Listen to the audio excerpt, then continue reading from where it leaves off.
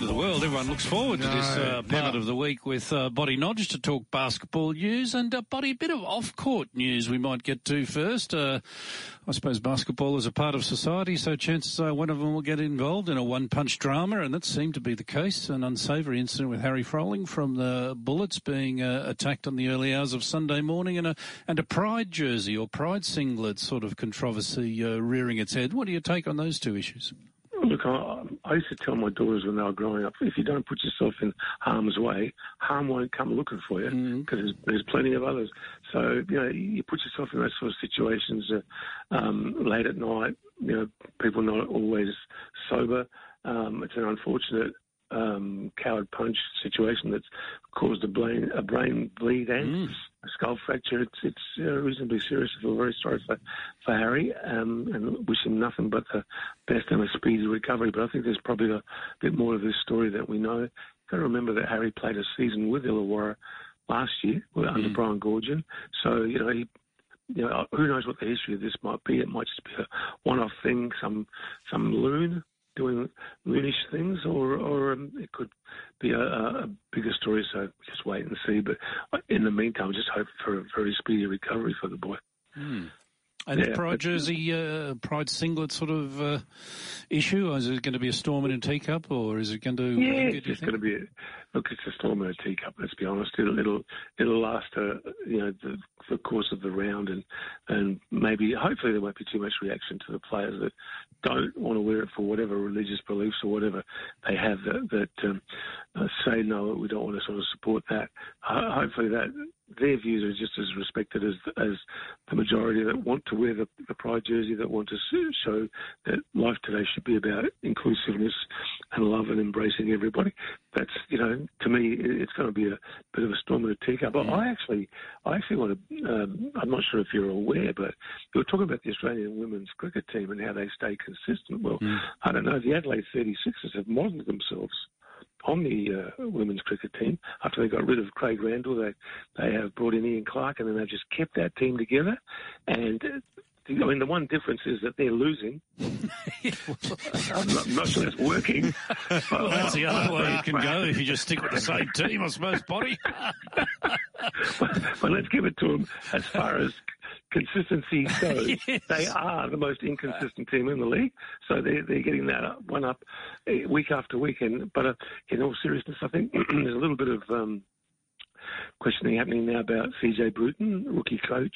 Last year he had the benefit of the doubt because he just inherited a team that from General Manager Jeff Van Groningen and was just said, here's your team, coach him. And the only input he had was to bring in Cam Bairstow, which he did. And Cam Bairstow ended up being one of their better players. So it looked like a pretty good move. And so he got a sort of a honeymoon season there.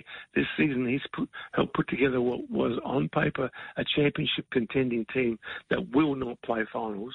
So I think there's a few questions now being asked. And it's sad because you want to see your coaches succeed. New coaches, you want to see them succeed. John Rillie, you want to see him succeed in Perth. You want to see CJ succeed. So fingers crossed they can play the last three games out hard and maybe give it a shake. But, man, they've just been such a disappointment. They are the fraud squad. Yeah. When you think about it, it must have been sort of like a Hall of Fame fraud squad match when the Bullets and the 36ers met on last Thursday, but the Bullets beat the 36ers. And, geez, Buddy, this was a team that sort of beat that American team in the pre-season. Yeah, and I don't think that did a lot of good for them because I think it might have swelled expectations. Oh, really? And also maybe within the group, changed the expectations, and then they came home from that. I mean, it's not often discussed that they played two games on that trip, and the second one was against OKC, and they got flogged. But then they came home, and first game against Tasmania got beaten, and I sort of think it was all over the place a little bit. Like, are we any good? Are we going to be great? And I think then the Craig Randall situation earlier in the season didn't help. But in these past few games, there have been situations where the 36ers were very much in winning positions and then failed to complete the journey. So that's where the question mark comes in. Buddy, you've said to us many, many times when you start a season, you're asked for your top four. You only ever give the top three because the Perth Wildcats were always automatic selections. Well, they're struggling a little bit at the moment. They are mid-table. Are they a title challenger? Are they a contender, really? Well, they come home. They beat Sydney. Okay, so they beat the top side in the last round, which was, by the way, for the benefit of the listeners, that was the upset round. Once again, the press release from the NBL didn't come out till afterwards, saying, "Oh, this is our upset round," which is very annoying. But them Perth beating Sydney was a good result, and they've got on the run home they've got Illawarra. You'd think they'd get that, and then they've got Sydney, who's number one, Cairns number two, and Tasmania, who are in the battling for that play-in tournament as well. So, I mean, the play-in tournament is part of the playoffs, so that's all they've got to get, the top six. But it won't be easy. But I do like the way they've changed. They've altered the lineup since they got Ty Webster in. John Withey's made some changes. He's shortened the rotation. I mean, the games where he had 10 guys in the first, 2/3 of the first quarter. That's just too many guys to have in. You haven't allowed people to sort of get a groove or get in sync. But now he sort of shortened it to about 7 players. Todd Blanchfield now struggling for his minutes, and Mitch Norton the same, and they're going very well. So I think Perth will be there, actually. I think they're one of the ones that will be there. The tough one is for South East Melbourne, who played so well with their full team last weekend, so well. But now Ryan Broekhoff has got a groin injury, so he's going to be out for a couple of weeks.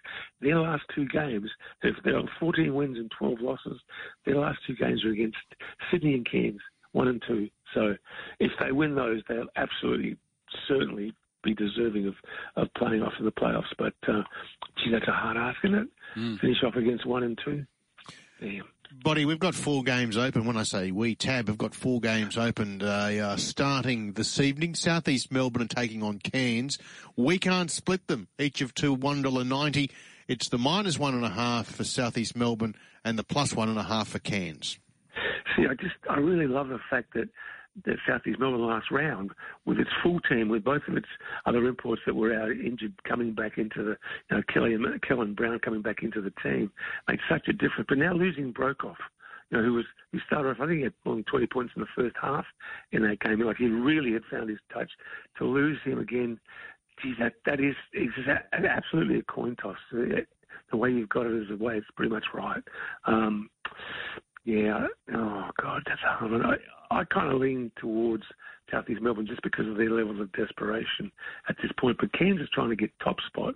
They're only 1 game off Sydney to get top spot. So, oh, God, it's definitely a coin toss, but I'm leaning towards Phoenix. Brisbane Bullets, $2.80. This is tomorrow evening in Brisbane. So the Bullets, $2.80. New Zealand at $1.42, and the line is 5.5 points. No, I like New Zealand now. They had their slump and they've come out of it. If they've got Isaiah Le'afa back, I mean, they beat Sydney without Isaiah Le'afa. He was a pretty key player for them. So at the moment, I like New Zealand. I've liked New Zealand all season. I was a bit concerned with this slump, but they seem to have come out of it. And Brisbane is definitely, they come home with Brisbane, Illawarra, Melbourne, and Brisbane again. So I think they'll be counting on beating the Bullets. Now it's 4th versus 1st. 4th place Tassie Jack Jumpers at home, $2.75. Sydney $1.45, 4.5. Oh, God. I think Sydney has to bounce back after losing twice in a row, which is for the champs is a bit of a mini slump. I think they have to bounce back. Again, there's a level of desperation, and Tasmania has beaten the Kings this season, but I'm leaning towards the Kings on that one, much as I dislike myself for doing it. Now, you seem to stumble and think deep and hard about these first 3 games. I don't know if this one on Friday night will be the same. Perth, $1.18, Illawarra, $4.70, and it's 11.5. Did you see Tyler Harvey's 3-point shot that beat New Zealand in New Zealand last round? Yep. That was phenomenal. Considering that New Zealand hit the front on a dunk by Tom Abercrombie and then he comes and does that. They are a dangerous side, but, okay, Perth is trying to make the playoffs. The Wildcats will win. And Illawarra's record in Perth is horrific. I think it's about as good as the record of the Washington Generals against the Harlem Globetrotters. That takes us back in time. News is with us, Buddy. Thank you very much for that, mate. We'll chat next week. Look forward to it, guys. Ciao.